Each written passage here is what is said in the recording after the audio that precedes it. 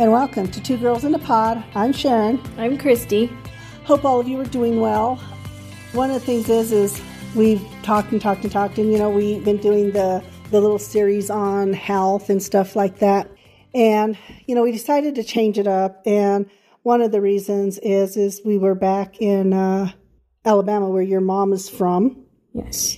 Went down there, did like a little mini work vacation kind of thing. So that was good. But unfortunately, while we were there, my aunt passed away. And so we thought this might be a good time to, do some work on death and dying and, that whole process, because it is such a process, but it's such a different process for everybody. And finding, where you fit in those processes, where your beliefs are and all of the different stuff that comes with that, because it's, it's not always a cookie cutter fit for everybody, because of religious backgrounds, beliefs, culture, and the list goes on and people's concept of death and what happens. Some people think nothing happens. You're just dead. You're dead. Some people think you are reincarnated. Some people think you ascend to heaven, and some people think you get stuck in purgatory for a little bit of time, or some people think that you transcend all of this and become part of everything else. So there's so much around this whole process of death. And so we thought we would talk about that. And we thought our first episode would be talking about what that experience has been like for us on a personal level. Right. If you're fortunate to not have those significant people die, then great. That's a wonderful thing. I mean, yeah, I think we'd be hard pressed today to have that, but it does happen. There are some people I work with and they'll say, this is the first significant death that I've had. And, they might be in their 40s or their 50s, so it does happen. But let's start with you because, your significant death for you. I mean, I know your grandparents had passed away and stuff like that. And I was really close to my great grandmother. And so I would say that was the first experience that I would say was very impactful. And how old were you? I was 18 when she passed away, and it was difficult for me. I was young, and I don't feel like that I handled it, with much ease or grace. I feel like that I beat myself up a lot because I didn't go back and see her as she was getting ready to pass. My family made a trip back. She was back east, and my family made a trip back to see her, but I didn't go. And a lot of times I kicked myself over that, and I think that we have a tendency to do that. But the next significant loss I experienced was my dad, who passed away in 2007, and that was extremely difficult for me. I felt like my world fell apart. So, and just not even because I didn't understand how that would impact me. I had no idea and was totally unprepared for all the emotion and anger that I would experience with that. So it was a really difficult time, and it lasted a really long time. And I mean, even now it's, that's 15 years later. It is true that time can help, but you always miss that person. And we talk about that.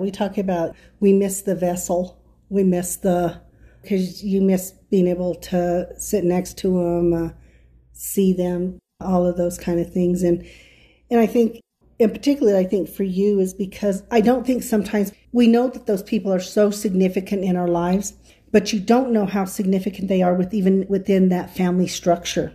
Right. You might have a perception of that person, and then, when they pass, it's like, holy cow, sometimes they're the glue that holds the system together, and you don't realize they're the glue because your dad was kind of quiet in some ways, and he was very quiet. And so I always saw my mom as, really strong and she was more vocal and things like that. And so through that process too, like you say, sometimes you don't understand what place that person holds in the family structure like that. And I realized that my mom, she made a lot of decisions with him being the voice of reason a lot of the time. And so when he passed, I realized that I had a skewed idea really of what the structure was. I thought, like I said, that my mom was more strong and the vocal one. So I didn't realize what kind of stabilizing factor my dad was for her. And it felt like it became chronic indecision and things like that after that for my mom. And I think that's what it is too, is, you talked about that. It was a long process. So it was kind of a difficult time for you and in our relationship. And I think what compounded it more was the timing of things. That's when I also got meningitis. And part of it was as we were going back and forth to Alabama to see your dad during this time. I was still working. And so I was kind of burning the candle at both ends. And my body finally said, okay, enough. Definitely. It was a stressful time for both of us. And you were supporting me, and I appreciated that, but you having to take the family medical leave to be able to be there with me and all of that. And you're right. I think the stress of it all just caught up with you.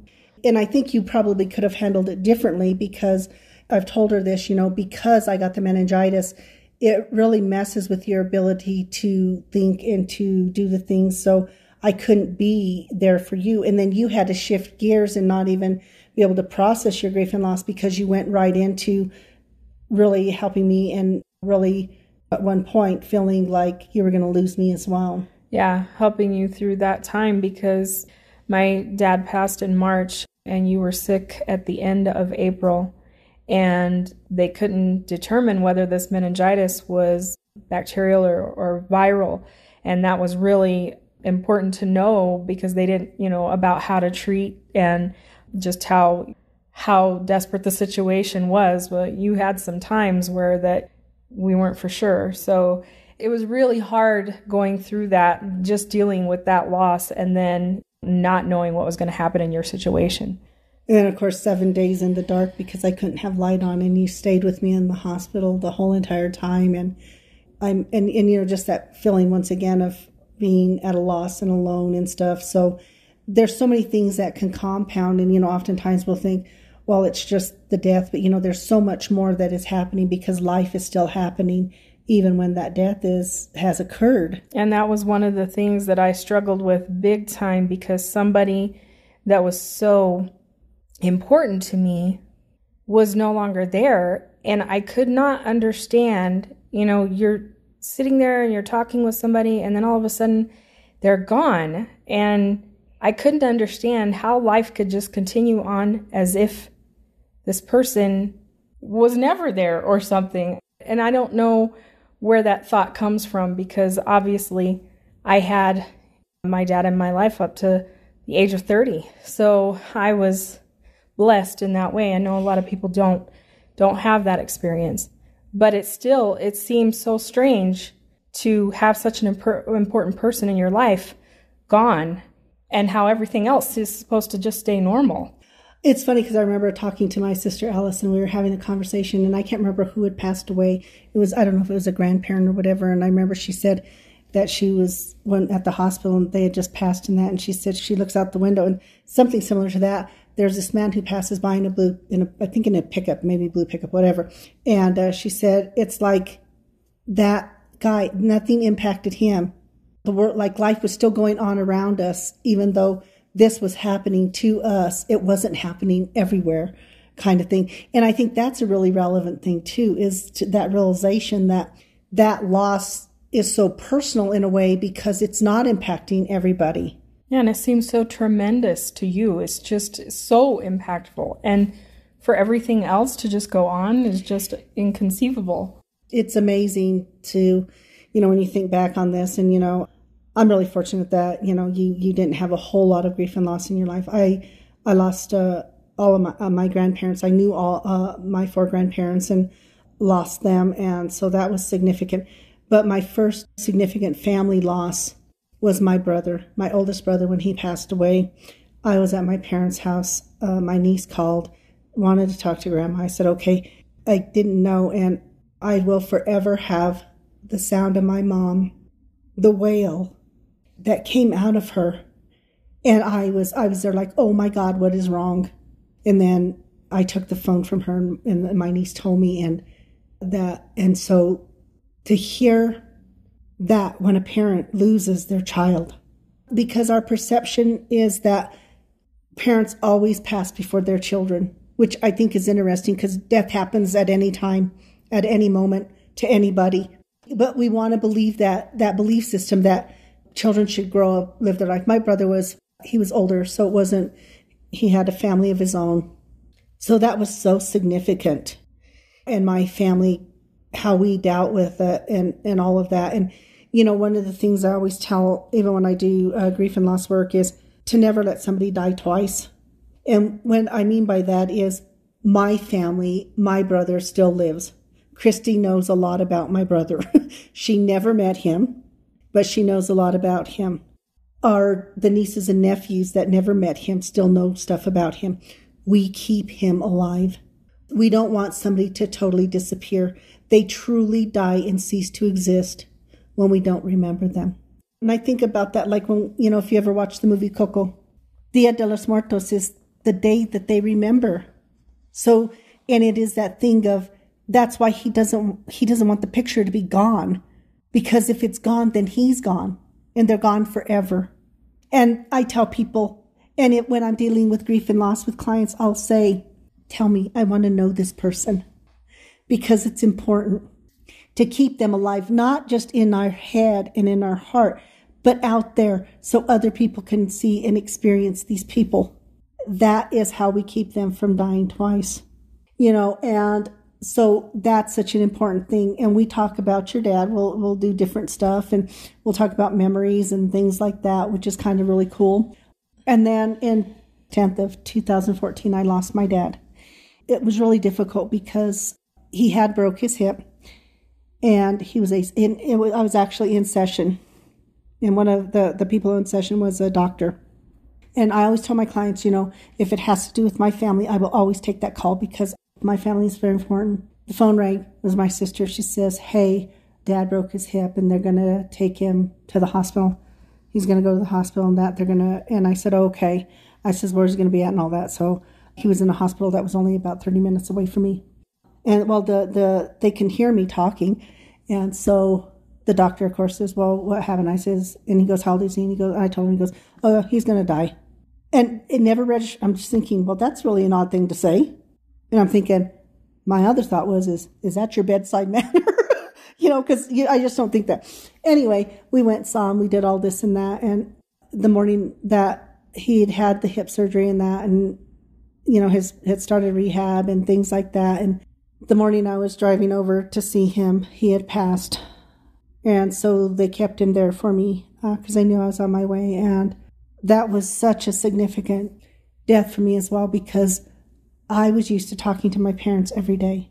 When I lived by them, I'd go have coffee with them every morning on my way to work.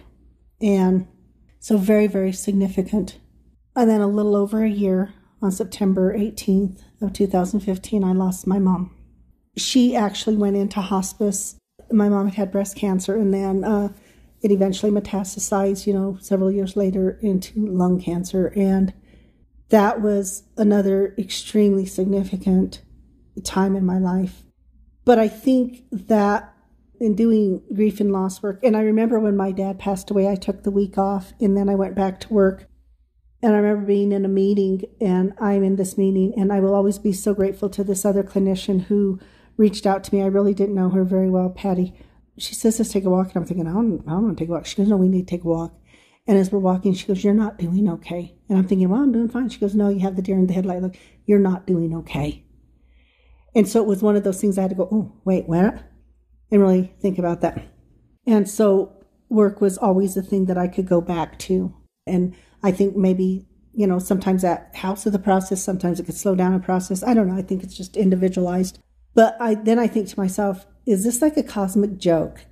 Because after my dad died, the clients I got, guess what? Dealing with death and dying. They're like, is this some cosmic joke? You got to be kidding me. And I don't know. I think sometimes the universe puts things in our path that we need. So I really started on a path of really looking at death and dying and the impact of that on people. And so when my mom passed away, same thing happened. I got a few more that were dealing with death and dying, and I've had that, since then. and particularly with, and then we get into the last 2 years and had a lot of that dealing with clients and their losses and things like that. But I think for each individual, we have similarities, but we have differences. And if it's okay with you, if we share the last time with the last part of your dad, because that ties into the rest of how we believe and what the process was all about. Yeah, I feel like that the experience I had with my dad, so he passed at like the early hours of the morning. We had just gotten there. We had driven from Colorado to Alabama to get there, and it was late when we got there, and I got to spend just a little bit of time talking with him.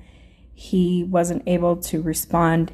He did acknowledge me just by like flinching his eyes when I talked to him. I only got to spend a little bit of time with him then, and went to lay down to get some rest, and it was not long after that he passed. And I came downstairs immediately. It was me and you and several others in the room, and we were all standing around, and all of a sudden I have to say it was a very strange experience, but I started seeing what looked like sort of a golden light. And so I'm going to let her compose. So I'm going to tell you what my experience was going in. When I go in, there's that part that I think that therapist piece of me or the nurturing piece of me is I'm thinking, I get in there and I'm thinking, okay, I'm going to survey the room. Who will I go to? Let me see what's happening. Because, her younger brother too was there. And so really working on assessing that piece of it for me. So her and I are standing kind of right at the entrance as we walk in, and so we can see him. And my brother, like she said, he was younger. He was only 10 years old. I think my older brother was there too in the room. And I don't think anyone else experienced this, but I started to see this. It was like a golden light, and it was like it was emanating from his body.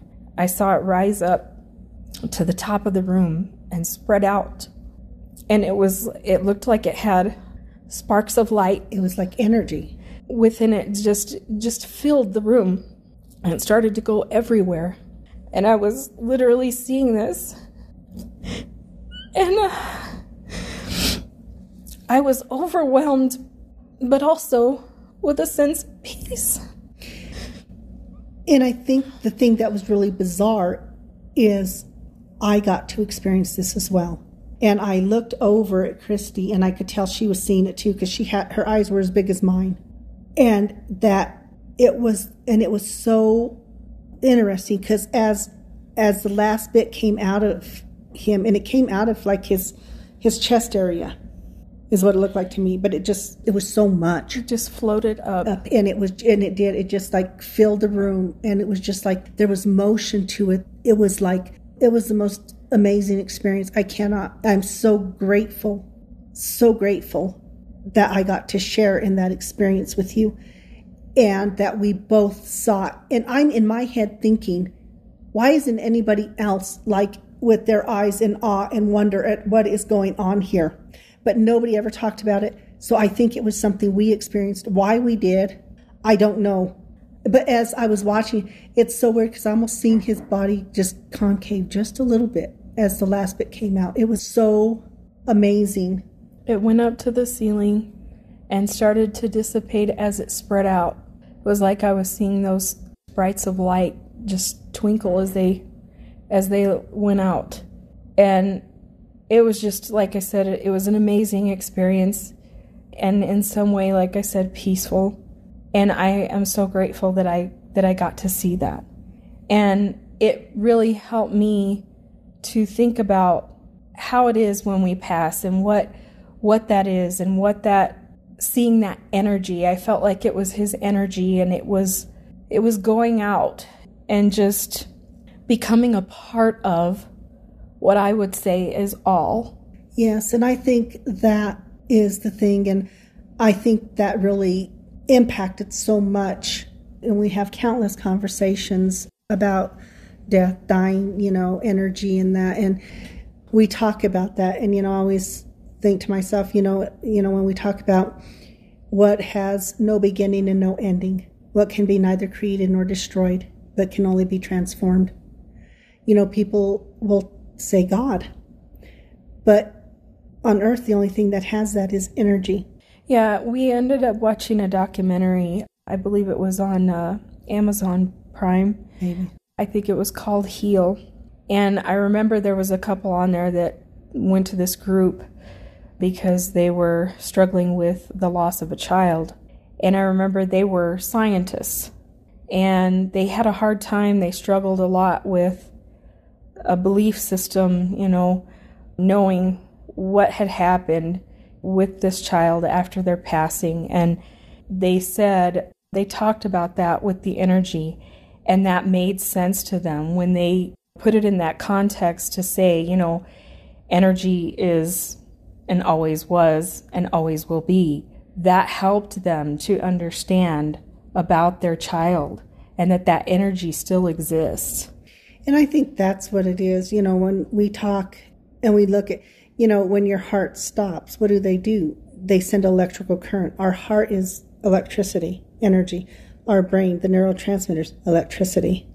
And so I always wonder, and I always tell Christy this, when we talk about, that man was created in the image of God, and I think people think image as in the vessel. And I always think to myself, what if the image is the energy? What if we're that piece of that greater energy? And that is the image in which we are created. I don't know. But I find that after having that experience with your dad, it kind of shifted my thinking about what is this whole thing. But I also I also understand that the brain is electrical impulses. People are not dead until the brain has its last electrical impulse, basically. That's energy. Energy needs a vessel. Energy needs something. And, is it that when we pass, and we have this conversation often, when we pass, is that why there are people who believe in reincarnation? Does the energy go into a child being born? I don't know. I think these are questions that so many people don't have the answers to. And maybe we're not supposed to have the answers to. Maybe we're just supposed to have the wonderment. Maybe we're supposed to be having the conversations. Maybe that's what it is. It's opening up a dialogue. It's expanding our mind to see that there are many options and there are many beliefs and many ways to get to all. And I think that's what it is. It's an exploration. And oftentimes when I'm doing work with grief and loss, I'll tell people, what is your belief system? And sometimes they'll say, I don't know. I don't have one. Well, then that's where we need to start, because you get lost because you don't know. I don't think anybody can profess to have the answers. It's that unknown. And it's the unknown that sometimes scares us, whether it's thinking of our own mortality or that loss of somebody else. But I do know that it's lonely sometimes without that person. There's an emptiness. But, I always I told Christy, I said, at one time I felt like I was just such a horrible daughter. And the reason why is when my parents died, it was devastating to me because I missed the vessel. I did. But it was hard because the essence of who they were, that energy I always felt. I always feel. So it's like the vessel's gone, but they're not. And so for me, my grief and loss was always for the vessel. It's missing listening to my mom whistle, doing gardening with her, my dad, knowing he was up to something no good because the twinkle in his eye. You always knew it. True. There are so many things, but I have the memory of those things, and I'm grateful to the memory and to be able to pull that up. And you can pull that person right back up into that existence in that moment from that past. But we can't go visit them in person. And that's what we miss. We miss that piece of it. But I found that I didn't have, when I would talk with my clients about grief and loss, or my friends and family and just different people, my heart was heavy. And this is the piece.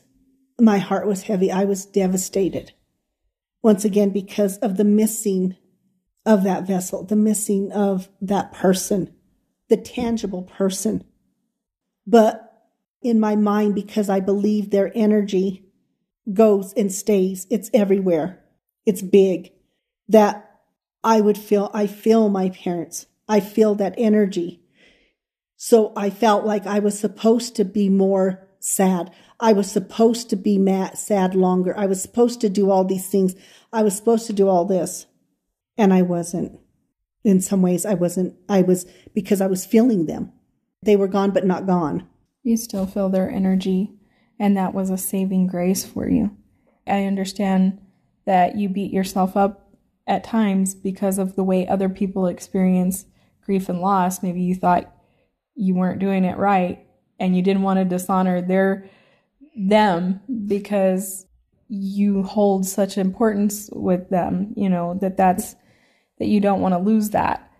And just because you don't experience grief and loss the way that other people do, it's really a blessing because you can still feel their energy with you. And I'm reminded of one of my favorite Disney movies, Moana, and that relationship that she has with the grandma in that. And I love that She always movie. gets emotional at this point. I'm going to tell you right now, I don't care how many times we watch this movie. And I understand why, because it's an emotion. It's a very significant emotion. That energy is always there with her. The grandmother talks to her and she tells her, there's nowhere you can go that I won't be with you. That's what it is that energy of that person that if you can feel them, it's comforting. And I think that the thing is I think that sometimes we were in Nueva Vallarta, and this woman's talking with this, and she'll just tell me stuff anyway. Anyway, she had lost her husband, and she wanted so bad to feel him, so bad to know of his presence. I said, okay. And as she's talking to me, and she's telling me these things, and one of the things that stuck out in my head is they had a favorite song. It was I just lost the name of it. But anyway, there was this kind of celebration. She didn't want to go, and they finally convinced her to go. The fans said, just come. It was after her husband. So she goes, and they have a mariachi band. As she's leaving, the mariachi band's coming in, and they're playing that song that was their song. She walks out. And I remember looking at her and I go, well, that's a really odd song for them to play at a celebration. And because the type of song it wasn't one it didn't fit with. And I said, the problem is sometimes those messages, those people are there with this, and sometimes it's in a song that's out of place because it's significant to you. Sometimes I feel like those energies are there, but we're so stuck in our grief, or we're so busy looking everywhere else, we're not experiencing what is there. Sometimes we can become so fixated on the loss that we can't see or experience some of those things, I think. After my mom passed away, I was having such a hard morning, and I was getting ready for work, and I was just really missing her. And in my head, I'm having a conversation with her, just so you know. I'm just like, Mom, I just miss you, and I'm having such a hard day. And I said, I miss feeling you. And we had those lights over the vanity. There was a row of lights over the mirror. And all of a sudden, those lights started doing this weird pattern. Like the first light would go 1, 2. Then it would skip the next one, go 1, 2, 3. Then it skipped the next one, do another one. Then it come back. And it did this really weird pattern. And at that moment, I felt my mom. And it was like, I've got you, baby. It's okay. I'm here. And I remember having that feeling, and I was there like, oh my God, this is amazing. And I went to work feeling much more complete. And fast forward, I'm in my office. So the chair I sit in faces my couch and my love seat where my clients sit. And then behind me is my desk. And on my desk, I have 2 lamps. I have lamps on. I don't put my overhead lights on. And I'm sitting there, and I look at my client, and she's kind of looking behind me. And I was just very odd. She goes, Sharon, what energy's in the room with us? Who is that? And I says, well, what are you seeing? She goes, the lights. And I go, oh, it's my mom. And I turn around, and it was that same pattern that my 2 lamps were doing. And my client goes, oh yeah, I feel that. And we went on with our conversation. It was the oddest thing. But she goes, Sharon, I experienced that. She said, it's very strange. And I said, and part of it was she was very open. She was very, her grief and loss process with her family system, and particularly her grandmothers, who were very, very relevant in her life. You know, she really had the belief system that their energy often came to her at the time that she needed them. You know, and I think that's what it is. It's what your belief system is. And not everybody's is going to be the same. We're sharing our experience. It's not to minimize anybody else's or to maximize ours. Every single human being has their own experience with grief and loss. Everybody. But I think the thing is it's how do we learn about what it is for us, even on an individual level? And then from that individual level, share that with somebody else. How do we do that? Help others. You know, we're going to talk more in another episode about, you know, what do we do for other people? How do we help through grief and loss and stuff like that? For us, you know, and I'm very grateful because you've been such a strong support system for me. You know, I wish I was better support system after I got over the meningitis, but that took me so long. And I think that is, you know, for you, that really is what kind of springboarded you into from grief and loss. And this is important. If you do not deal with grief and loss will morph into things like depression. And then it's a different process to get you out of a depressive state than it is to get you out of grief and loss.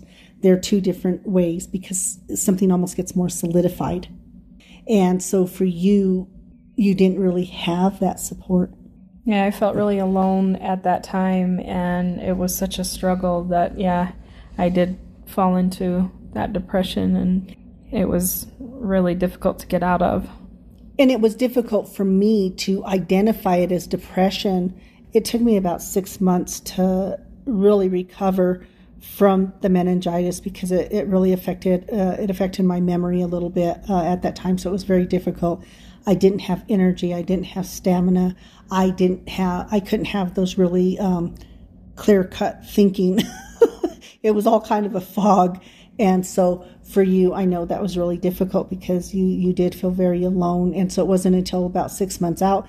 And by then, a lot of that had already, you know, started to morph into that. And part of it was because not having that support to deal with that grief and loss process. Because I know you didn't do it with your mom because you knew she was going through grief and loss, and you would kind of put yours on the back burner, you know, to help you through that time, and but also to help your mom. And yeah, because my mom came to stay with us after that for a little while too. You know, her going through that process as well. And I think that's what's hard too, is, you know, in grief and loss, and you know, once again, and I tell people, don't make major decisions while you're in grief and loss. You know, don't make any major decision for about, almost a year after that loss, so that you can think more clearly, because so much of the time it is emotion that drives those decisions. And then, you know, after a year, you know, when you're thinking more clearly, they're like, holy crap, why did I do that? Yeah, you can make some huge decisions and then find yourself thinking, maybe shouldn't have done that, or that maybe wasn't the right decision to make. And it's because you're just in such a heightened emotional thing that you're not thinking clearly. Yeah, and that's why I tell people, you know, take time. Give yourself time. Give yourself all the time you need to heal, but not to stay stuck. The healing process is, once again, communicating, addressing those feelings, all of those things that are important. And once again, we're going to talk more about that. But that, I think, is something that we've really learned to do a little bit better. Once again, I do much better at this when I'm not dealing with something that's messing with my brain, because it was only after that we could actually start really to work through this. But it took a while because of the depressive piece with you. But identifying that, and then you also identifying that, yeah, this feels different. This doesn't feel like just the sadness anymore. Right. And that anger over, you know, feeling like somebody was taken from me or whatever, I don't know. And I just think that understanding that in those grief and loss processes, there's so much emotion. And sometimes it's hard to be respectful in those moments. You know what I mean? And not only that, but it's in that moment where you realize that those significant deaths shift the system. And then where do you fall in that system? Because you can lose the system too. You can lose yourself in that. And that's why it's really important not to make big decisions, for sure. And also respecting and understanding that sometimes when people say and do things in grief and loss, it is through grief and loss. It is an emotion that is speaking. It's coming from a place of hurt. A deep hurt, a hurt that transcends a lot of other hurts that you'll ever feel. Yeah. And like everybody in systems, there's going to be hurtful things. And I hear that often. People say, well, they're being so mean. They're doing this. Some of the stuff they're saying doesn't even make sense, blah, blah, blah. Remembering that it comes from a place of hurt and of trying to make sense of something that makes no sense. Yeah. Making sense, as you said, how does the world go on when something so significant just happened? How do they expect you to? And, one of the things, as I watched my parents go, when they had their grief and loss of the loss of their parents, the loss of their son, realizing that life goes on. Life is for the living. And I never understood that. I would hear that when I was young, life is for the living, and I get it now. And it's hard because it's that thing of how do I go on living when something so significant has happened? And it's that journey each individual has to be on. And once again, there's no right or wrong in that aspect. People will navigate it the way they do. And there's no hurry up and get over it process. For every single human being, it is their process. And I think it's the responsibility of all of us to be respectful of it. Right, and have compassion and realize that you have to hold space for people when they're going through something like that. And just having the gratitude for the people who are there for you, were there for you, and knowing that you can turn to them and doing that, taking that time to reach out to those people when you need it. Understanding, and I think that's the biggest thing is I knew I could go talk to you at any time about that, about what I was feeling and what I was experiencing. And even when I wasn't talking or you weren't talking, we were in tune enough to know that maybe we needed a nudge to talk. Mm-hmm. You know what I mean? Yeah. And they are difficult times, and I wish that there were easy, I wish that there was ways to make it easier. And that's the other thing we're going to talk on our next episode about cultures, where some cultures, our way in the Western civilization of grief and loss is somewhat different than other cultures. Mm-hmm. And, people will talk about, well, we're going to have a celebration of life, and then that celebration of life is filled with nothing but sadness. Yeah. And it's like, if this is a celebration of life, how does this work?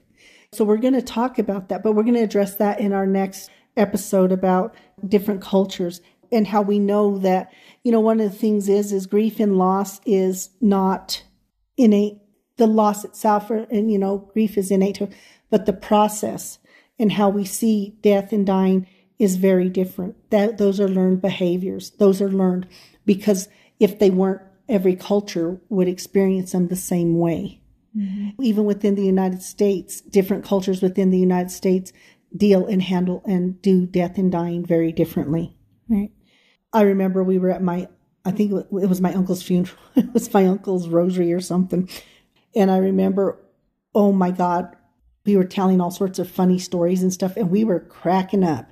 I mean, just because we were actually celebrating his life, and we got in trouble by the priest.